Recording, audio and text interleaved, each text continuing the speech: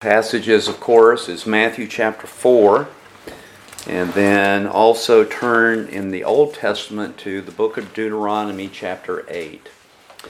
Matthew chapter 4, we're going to read these 4 verses, and then we will read the first 10 verses of Deuteronomy chapter 8. And you may want to be aware that we're reading Deuteronomy chapter 8 because this is what our Lord quoted in the context to the evil one as he is being tempted in his physical need. And that quotation is from Deuteronomy 8 and verse 3. I actually have it highlighted in my Bible for us to note here as we go through. So the book of Matthew chapter 4. Then Jesus was led up by the Spirit into the wilderness to be tempted by the devil. And after he had fasted 40 days and 40 nights, he then became hungry. And the tempter came and said to him, If you are the Son of God, command that these stones become bread. But he answered and said, It is written, Man shall not live on bread alone, but on every word that proceeds out of the mouth of God. Now let's turn to the book of Deuteronomy chapter 8. Whenever there is a quotation, there is a context in which that quotation is given. Deuteronomy chapter 8, beginning in verse 1. All the commandments that I am commanding you today, you shall be careful to do, that you may live and multiply and go in and possess the land which the Lord swore to give to your forefathers. You shall remember all the way which the Lord your God has led you in the wilderness these 40 years, that he might humble you, testing you, to know what was in your heart, whether you would keep his commandments or not. He humbled you and let you be hungry, and fed you with manna which you did not know, nor did your fathers know, that he might make you understand that man does not live by bread alone, but man lives by everything that proceeds out of the mouth of the Lord. Your clothing did not wear out on you, nor did your foot swell these 40 years. Thus you are to know in your heart that the Lord your God was disciplining you just as a man disciplines his son. Therefore, you shall keep the commandments of the Lord your God to walk in his ways and to fear him. For the Lord your God is bringing you into a good land, a land of brooks of water, of fountains and springs flowing forth in valleys and hills, a land of wheat and barley, of vines and fig trees and pomegranates, a land of olive oil and honey, a land where you shall eat food without scarcity, in which you will not lack anything, a land whose stones are iron, and out of whose hills you can dig copper. When you have eaten and are satisfied, you shall bless the Lord your God for the good land that he has given you. So we go back to Matthew chapter 4. We've been looking at Jesus' temptation in the wilderness. And one of the things that we've discussed is that in many ways this temptation is unique to him. And that uniqueness to him will not be replicated in its entirety. And so it really has no direct application to believers. However, believers are tempted in the same general categories. And so to see how our Lord handled it is beneficial to us. Because what we have here in this temptation is a warfare and a conflict between the God-man, Jesus Christ, and the highest fallen angel. And this conflict was initiated by God. It says in verse 1 of Matthew 4, Jesus was led up by the Spirit into the wilderness for this purpose, to be tempted by the devil. He is going to be tempted in the wilderness just in the same way that ethnic Israel was led into the wilderness, and they too were tempted. They failed. They failed at least 10 times, God says. 10 times they put God to the test. And Jesus, being the true Israel, and of course if you remember the word Israel means prince with God, him being the true Prince of God, he is being led into the wilderness in a parallel fashion. He will succeed where they fail. And thanks be to God for that. And what happens is that in the very first temptation, Jesus is brought to bodily need and weakness of humanity. And I think that goes to say, if we go without eating, let's say even a meal, we will begin to feel the effects of it. If we go without a meal for a day, we'll really begin to feel the effects of it. You go several days, you go up to 5 days, and the body actually begins in its weakness to conserve energy. So you just won't feel like running a marathon after not eating for 5 days. But you may be more alert mentally, of heart, but your body is still growing weaker and weaker. Jesus was brought to this weakness of humanity and bodily need because he fasted not 1 day, not 2 days, but 40 days and 40 nights in a place where there was no food. It was in the wilderness. Not only was it in the wilderness with no food, but Mark tells us that the wild beasts were there. So he was also susceptible to attack by animals. He's there by himself. Of course, the Lord God is with him. And what this bodily need and weakness of humanity causes is it becomes the occasion for the temptation. You'll notice here, he fasted, verse 2, Matthew 4, 40 days and 40 nights. He then became hungry, and at the point of his hunger, how intense would that be? His point of his hunger, the tempter came.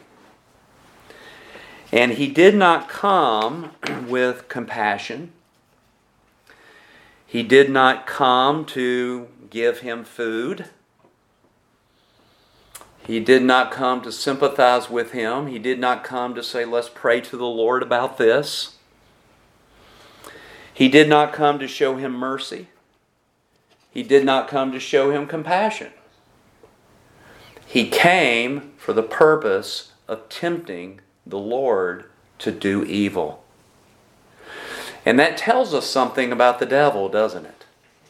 He actually appears to us as if he is caring for us. But in reality, what he is doing is attempting to have you walk contrary to God's will and mind. This is what is going on here. And brethren, what Jesus is being tempted in is not a sinful desire. He had no sin nature. You and I have a sin nature. You and I have sinful desires. What Jesus is being tempted in is in his natural desires. Natural desires are not inherently evil. For instance, was it sinful that Jesus was hungry? The answer to that is no. Was it sinful on another occasion that he thirsted?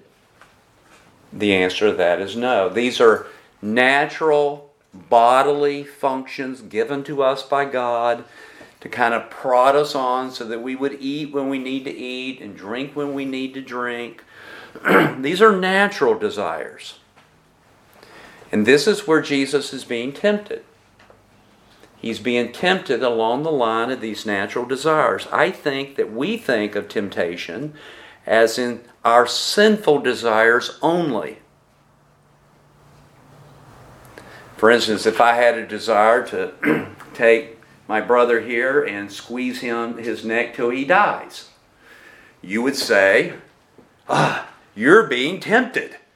Don't do it. Right? And we would say, well, I'm being tempted, but I resisted temptation. But there is a temptation that is associated with our natural desires also. And of course, we read about that. We read in Matthew chapter 6, when Jesus says, for this reason I say to you, don't be worried about your life. What you shall eat and what you shall drink. Those are natural desires, aren't they? He says to us, don't think about clothing. Clothing is a natural thing. Hopefully it was more natural among people to be clothed. But clothing is a natural thing. We know inherently, unless you're a baby, we know inherently that we should put on clothes to present ourselves. But natural desires can become an occasion to be tempted of the devil. And in Matthew chapter 6, verse 25, the temptation is to worry. And when we worry, we are being drawn away from serving God to serving the thing that would provide the natural desire. So if we're all concerned about what we're going to eat or what we're going to drink, if we get an offer from a company that's in another state and they're going to double our salary, and we're concerned about our retirement, and we're concerned about our housing, and we're concerned about providing for the family, that could become a temptation that we would just say yes to the job, but in essence the job is landing you in a place where there's not a New Testament church. Everybody following what I'm saying? And so here are these natural things that can lead us astray. Worry, care, anxiety over present or future concerns are part of our weaknesses as fallen believers, and it can become a seedbed of temptation. Now, as we look at Matthew chapter 4, and we begin to look at his answer to this. Here it is, Satan says, prove your sonship by commanding that these stones become bread. And Jesus refused to do that. He's going to refuse to prove his sonship by tempting God to do something on his behalf. But in this case, he has the ability. Does he have the ability to turn the stones into bread? Yes or no? Yes. Yes, he does. But he's not going to exert that. But what he does do is he does answer the temptation in verse 4. And he answers it by quoting Deuteronomy 8 and verse 3, a portion of that, when he says, here's his answer, it is written, man shall not live on bread alone, but on every word that proceeds out of the mouth of God. Now, I have made mention before that I think Jesus understood that he and ethnic Israel were in similar circumstances. And I think all three of these temptations he quotes from the Old Testament, from Israel's own situation in that temptation. And he understood what the Word of God said. What did the Word of God say concerning his circumstance? It said, man shall not live on bread alone, but by every word that proceeds out of the mouth of God. Him quoting this verse really isn't all that is encompassing on how to answer temptation. In other words, verses aren't rabbit's feet or something that you just throw out like a curse or a charm when you are in dire situations. Jesus not only quoted the verse, he understood the verse and he believed the verse. That's what made the passage conclusive. It was his mindset about this passage. And he verbalized his mindset by what he said. Remember what the Lord said. Out of the abundance of the heart, you what? So when we hear him speaking, it's telling us what's going on in his heart. How he's thinking about this circumstance. In essence, what he is saying is this, and I'm paraphrasing. He is saying to the devil, I do not live by food alone. My soul is satisfied, though my body is painfully hungry. My physical life is to be lived. Now listen carefully. My physical life is to be lived by bread and word. Our bodies live by bread, yes? My life is to be lived by bread and word. However, if the bread is gone, the word will sustain me. So I will not demand that the stones be made bread to prove that I am in right relationship to my Father. I will trust his providence in my life. Everybody hear that? I'm going to say it again, all complete here. In essence, what he is saying, based on this verse, is, I do not live by bread alone. My soul is satisfied, though my body painfully is hungry. My physical life is to be lived by both bread and word. However, if the bread is gone, the word will sustain my physical being. I will not therefore demand that the stones be made bread to prove my relationship and sonship to my Father. I will trust his providence. My Father will provide in his time. Now that's worthy of a lot of meditation. Did the Lord provide for him in his time? Yeah. And the answer to that, as we have seen before, is yes. Here in Matthew chapter 4, look down at verse 11. Then the devil left him, and behold, angels came and began to minister to him. Now, that word minister is a word that means service. And it is the same word that is used in Acts chapter 6 when it talks about that we will not leave the Word of God to minister tables,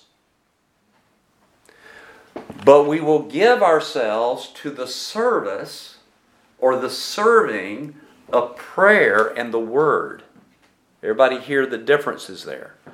So when it says that the angels came and began to minister to him, it is very, very likely that what is meant by that is that they came and they brought him food.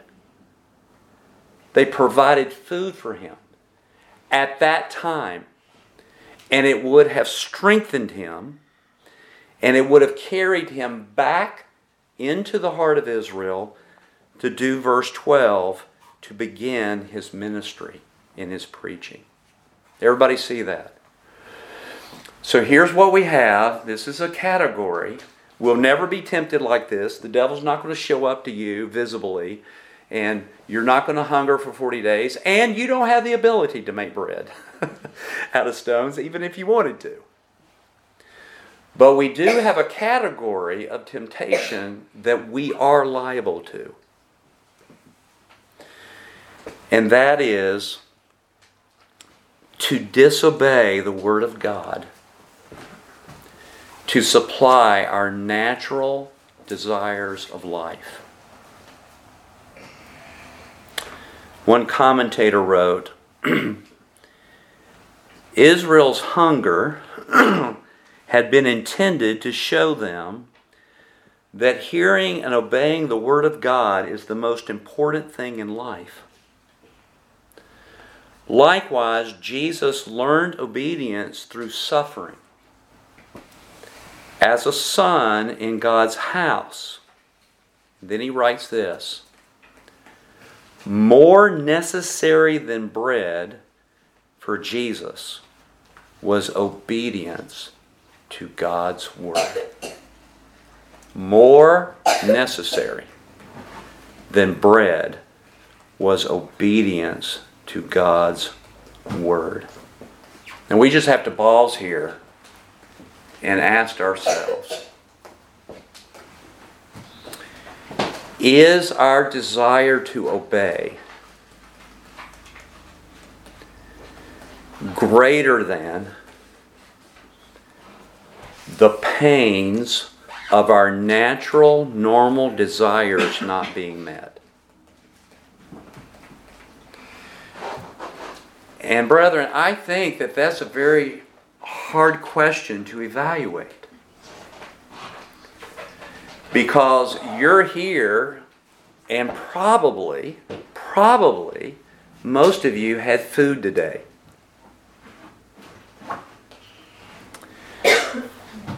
But if you went 40 days and 40 nights without food, and then I asked you the question, do you value obedience to God's Word over your food? That might be a different consideration. Would you agree with that?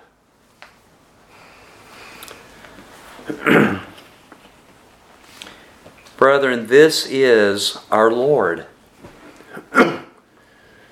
The perfect man values obedience to God over his necessary bread. And this is exactly what Job said. Job was brought into temptation, wasn't he? And he was brought into desolation and barrenness. And this is what Job said in Job 23. I'll quote it for you. My foot has held fast to his path. I have kept his way and have not turned aside. I have not departed from the command of his lips. I have treasured the words of his mouth more than my necessary food. Do you hear that? Because it's easy for us to dismiss this and say, well, this is the Lord. He's perfect. But Job was not perfect, was he? Job was a light man, light passions like we are. And this is what he told his friends. I've not moved from the path. I've not moved from his way. I've not turned aside. I've not abandoned what he has said. I have treasured.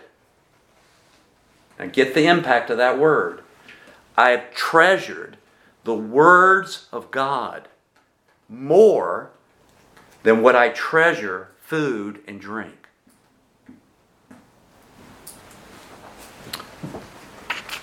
Folks, this is the only way that we won't turn aside. The only way that we won't turn aside from the Word of God is if we're really treasuring His Word to the degree that we should be treasuring it. And we're all at different maturities with that, are we not? And the Lord knows that. But I can assure you that He will bring you into certain circumstances according to your maturity, so that you will learn prayerfully.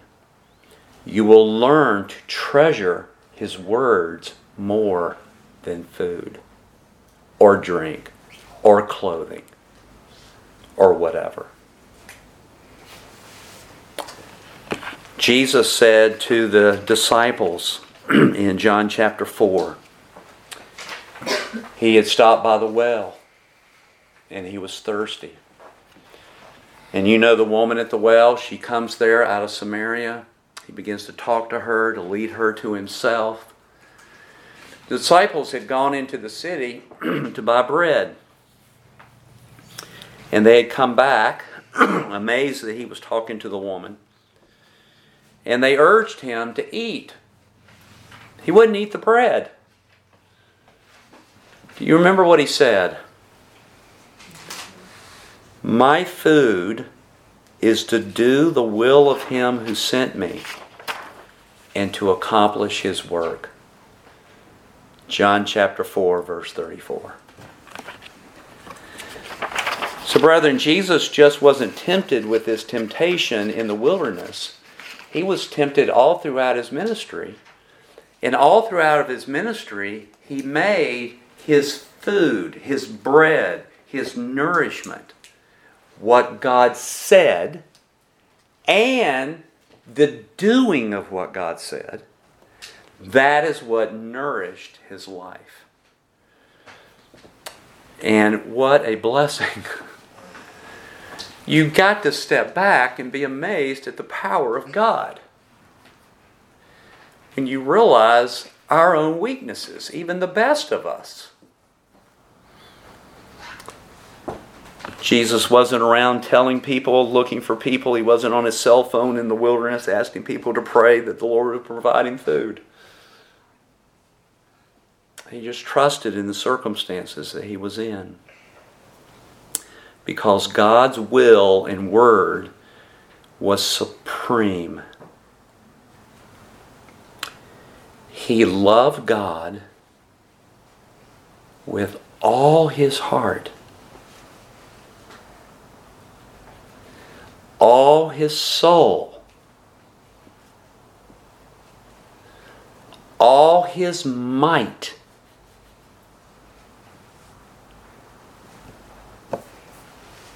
and all his mind. Don't you see that in the text?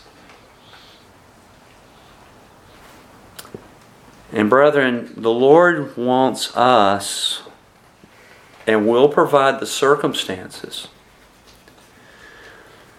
to put us in similar light, to bring circumstances into our life that will bring us to a choice. And He has done that in my life. I have succeeded in just a few, and to be honest, have failed in most of them. But this is part of His child training on our behalf. He wants us to grow to make His word and will our nourishment. Even though our bodies grow weaker and weaker. And our bodies are going to grow weaker. I've said this before. The best you can do in this life, bodily, is to die healthy. But you're going to die. We're going to get weaker. Things are going to shut down. And God wants us to treasure His Word in our hearts. The Lord can bring us, according to Romans chapter 8, He can bring us to a place of groaning. We can be brought to a place of groaning because we don't have what we need or what we think we need. We can be brought to a place of groaning because of an illness. I was just talking to someone this afternoon. And this person has had severe illness come in his life. Never thinking that he would ever have to deal with some of the things that he's dealing with. Neither do we. We don't know what tomorrow may bring.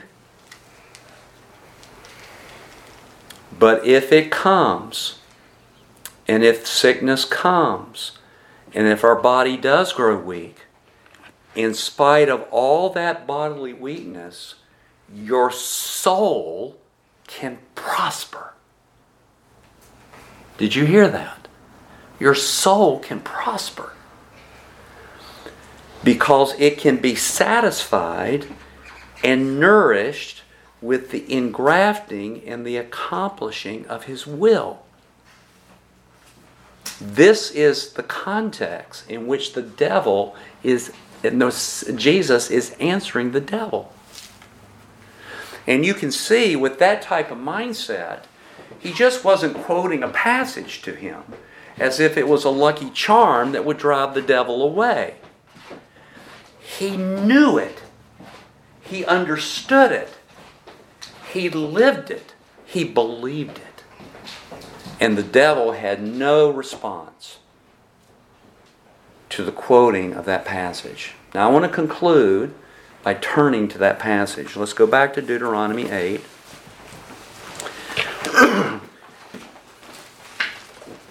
And I have 6 or 7 thoughts that I want to bring out of this passage that I think would be helpful for us.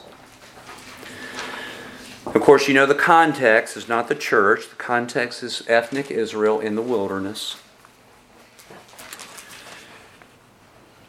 And the first thing I want to bring to our attention is that when Moses is preaching to them this preaching, the Lord demands of us to have conscientious attention, not just to learning about the Lord, but doing what we learn. Note what it says. All the commandments that I am commanding you today, you shall be careful. Careful to what? To do them. And we've talked about this. A disciple is a learner-follower. They're not just learners, and they're not just doers with no learning. They're learner-followers. God tells us, as He told Israel, that when we are in weakness,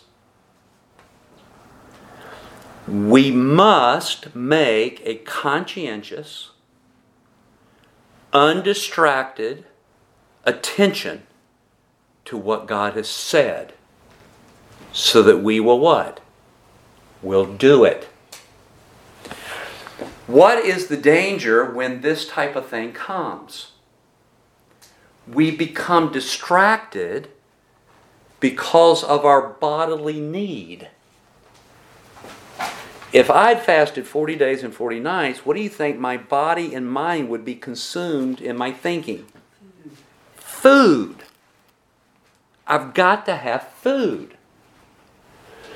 And the Lord says that when we're brought to that type of weakness, when we begin to sense that something is captivating our thoughts, we've got to stop and give a conscientious attention to what God has said, and to be careful, once we understand it, to do it.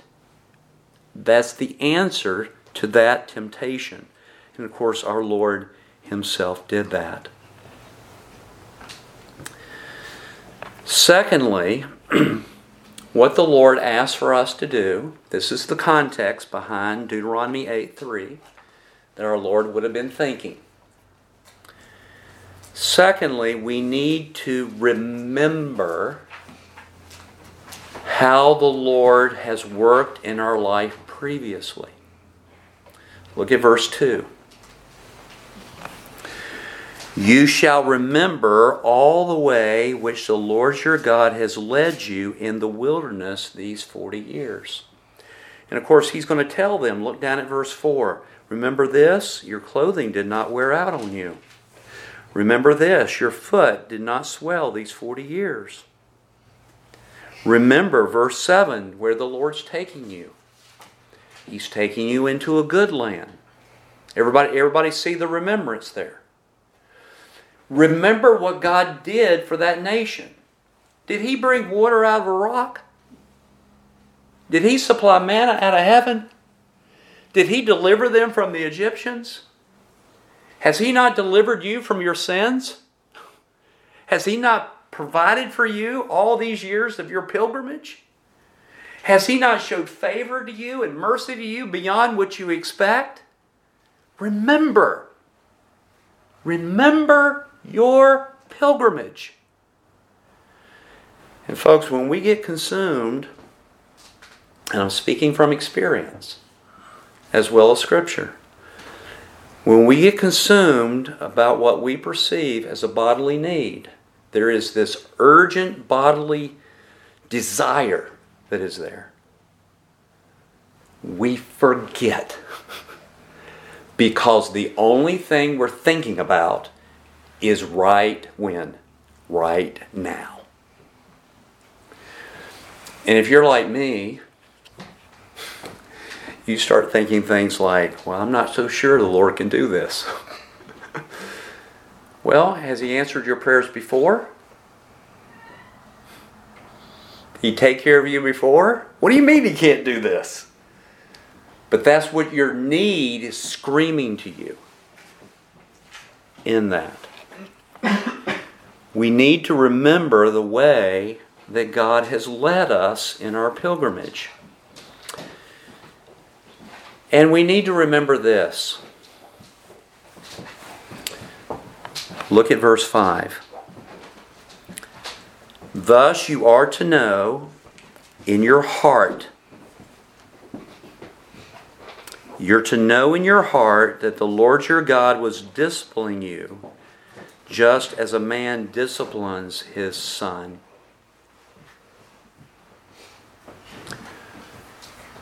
Folks, why did God allow Jesus to be hungry? Why did He bring Him into the wilderness to tempt Him by the devil?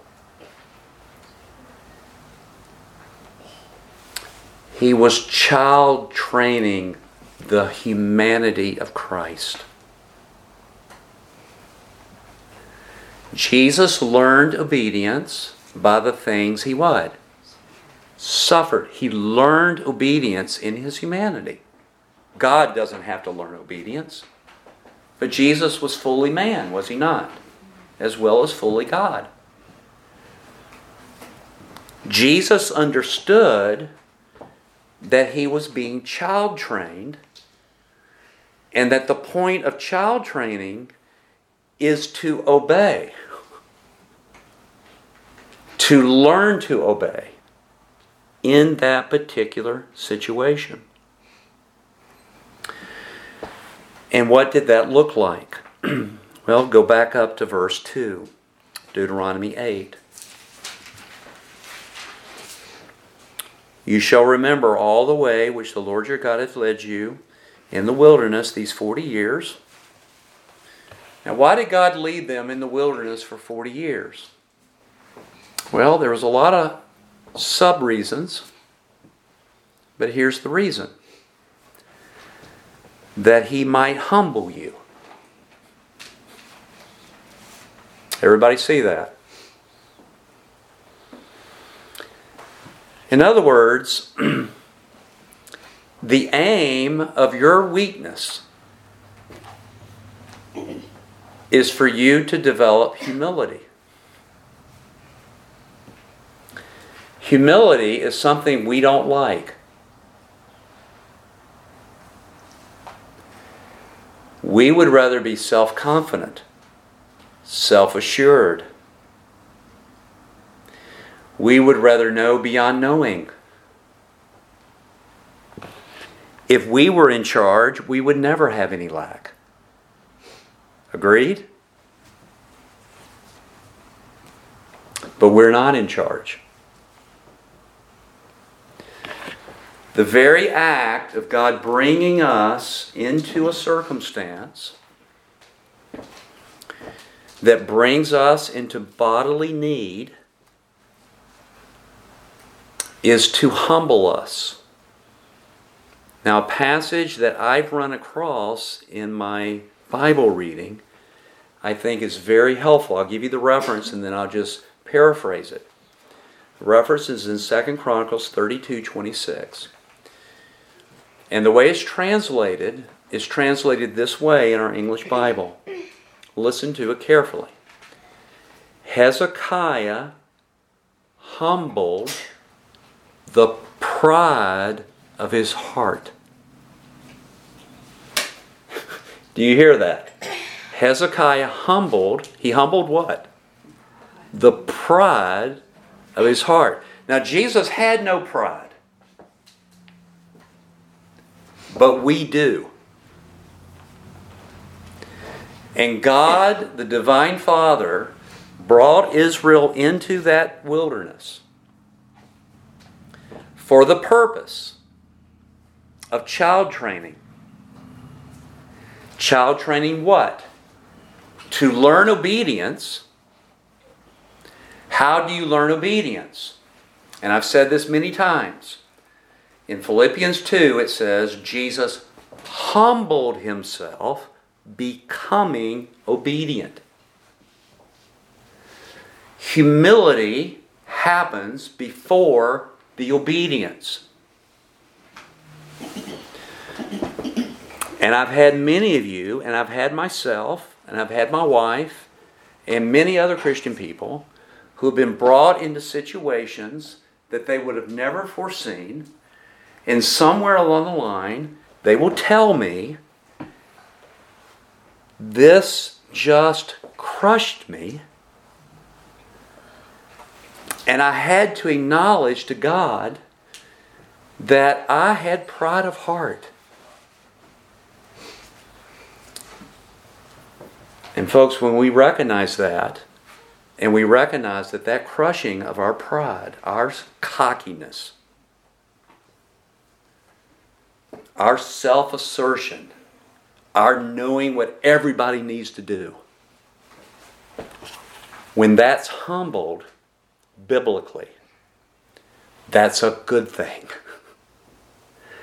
And God's aim in our lives as New Testament believers is to bring us into circumstances of humility so that we might humble the pride of our heart, so that we might treasure God's Word in our heart and give undistracted attention so that we might obey it.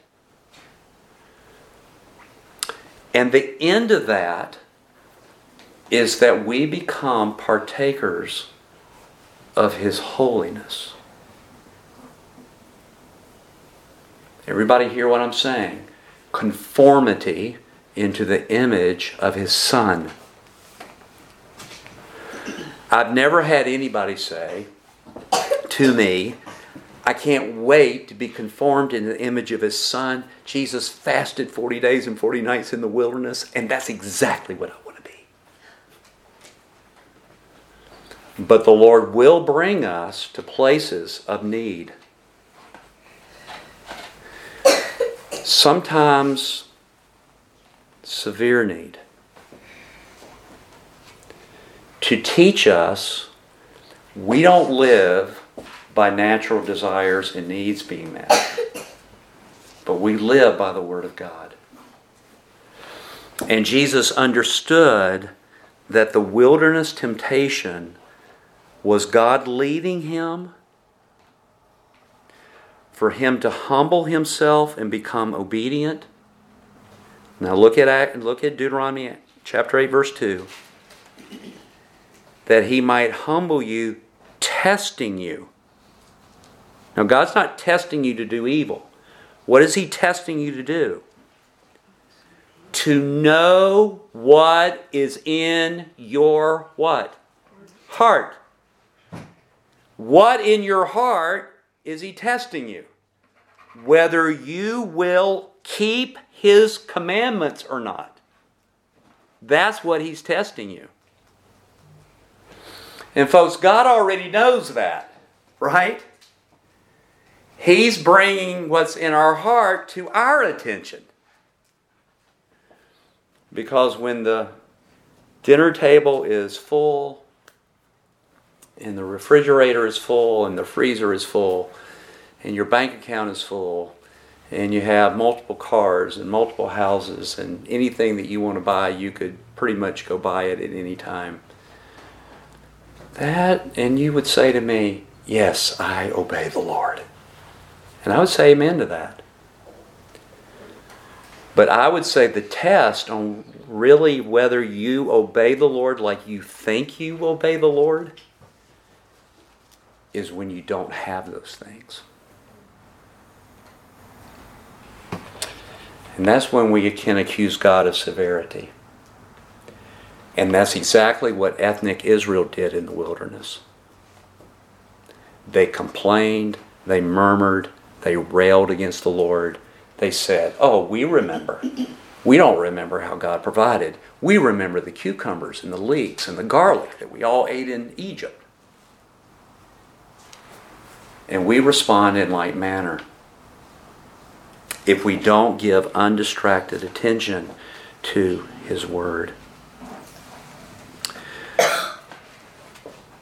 Being humbled reveals the true present state of one's heart. And as I mentioned this morning, you'll see the ugly before you see the good. You'll see the dross before you see the gold. And folks, our hearts can be very ugly.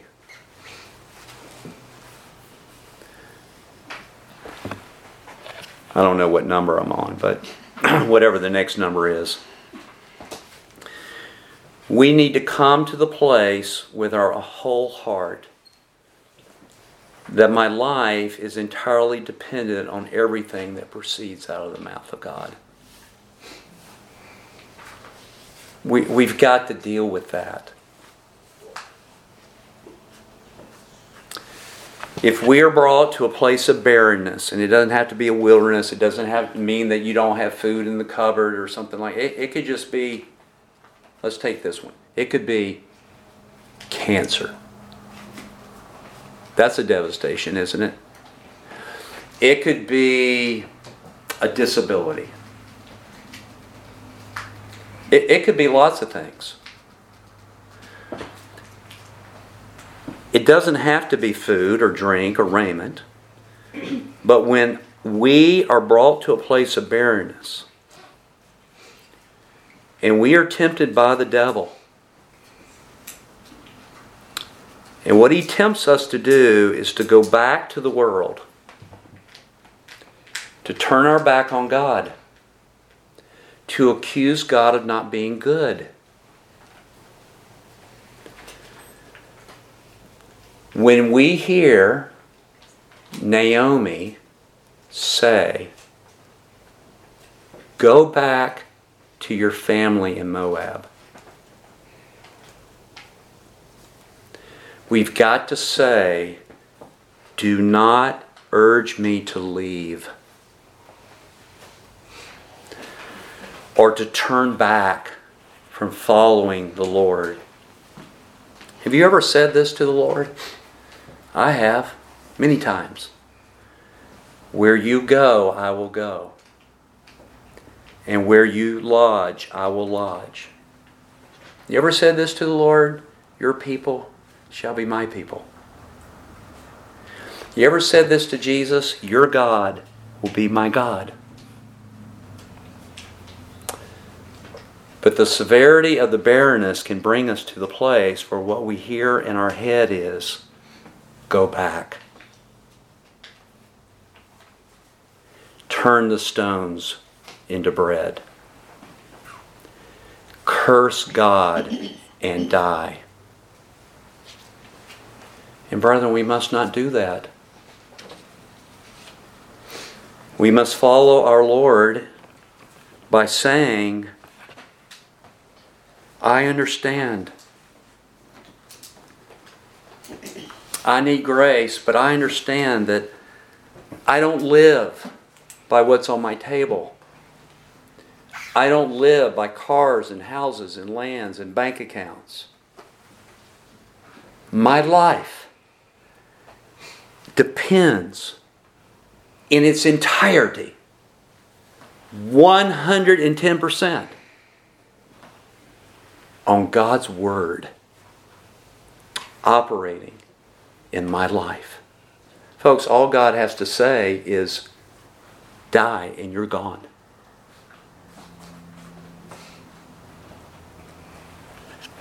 And this is why, seeing this and knowing this, that I think at this point you would agree with the Lord when He says, pray, our Father which is in heaven, lead me not into what? Temptation. But deliver me from evil. No human being would want to be placed in a position like this. But if we are, as believers, and things are dark, we've got to understand that the Lord has permitted this for us to humble the pride of our heart, to understand and know something about Him.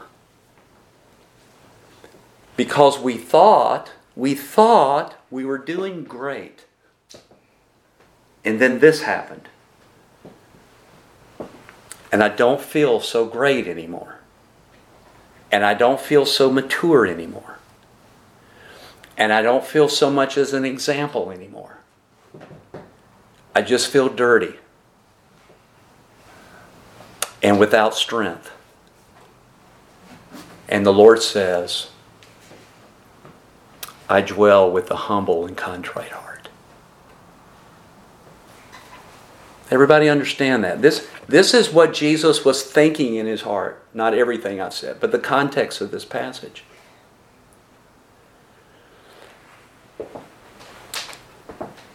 Is there a New Testament application of Deuteronomy 8?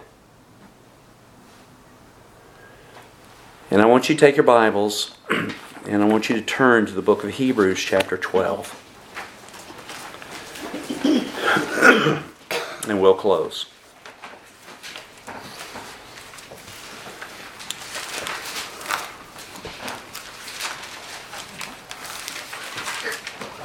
In Hebrews chapter 12, you know the situation. The Hebrews were being tempted to apostatize from Christ and go back to Judaism. And the writer of Hebrews writes and says in verse 5, you have forgotten the exhortation which is addressed to you as sons. Now the context of this is what had happened to Christ. You'll notice in verse 2 of Hebrews 12, He endured a cross. He despised the shame. Verse 3, He endured hostility. He endured contradiction against Himself. He endured weariness. And He was tempted to lose heart. Everybody see that? All right. Now you need to understand when these things happen in your life. You need to remember verse 5. My son, do not regard lightly the what? The Lord is disciplining you. This is a reference to Deuteronomy 8 verse 5.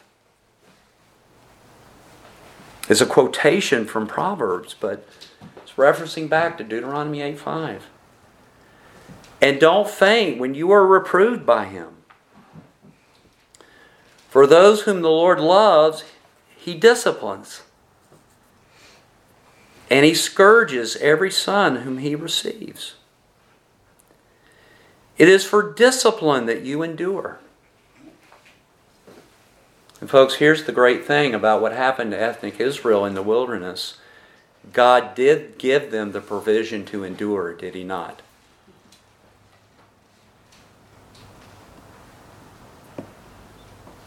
They had the manna in the morning. They had the provision of water. They had the Word of God. They had a shepherd. He provided. He gave them endurance. And they were supposed to understand that that endurance was so they could be proper sons. Verse 7, God deals with you as with sons, for what son is there whom his father does not discipline? If you're without discipline, of which all, that is believers, are partakers, then you are illegitimate children and not sons. Furthermore, we've had earthly fathers to discipline us, and we respected them. Should we not much rather be subject to the Father of spirits and live? For they disciplined us for a short time as seemed best to them, but He, that is the Father, disciplines us for our, can we say it? Good. Did you see that? He disciplines us for our good so that we may share His holiness. All discipline for the moment seems not to be joyful, but sorrowful.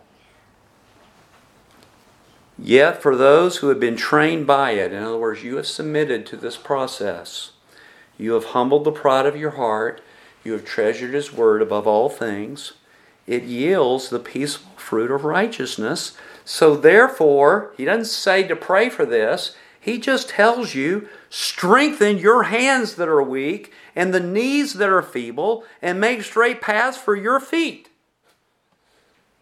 Because you understand what the Lord is doing.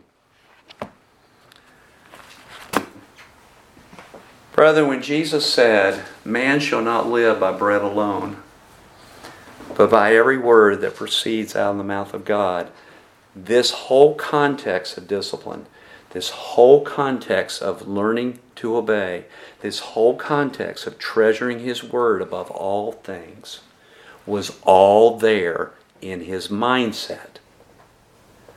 And that's what made the quoting of the passage powerful, to which Satan had no response to what he has said. New Testament believers are being child trained. And the Lord is bringing us. We're on a pilgrimage through the wilderness of this world. And we are being brought not to Mount Sinai, not to the land of Canaan, but to the city of the living God. There are brooks of waters there. There is food without scarcity. You will never have lack when you get there to that city. It is the heavenly Jerusalem, a city that cannot be shaken. So, brethren, by the grace of God, let's not be like ethnic Israel. But let's learn, understand, and be careful to do what He has said to us. And understand this humility, obedience, to be conformed into the image of His Son. And wouldn't you like to be conformed into Christ's image and how He handled that? Circumstances don't matter. It's how He handled it. It was His mindset that made the difference. Let's pray.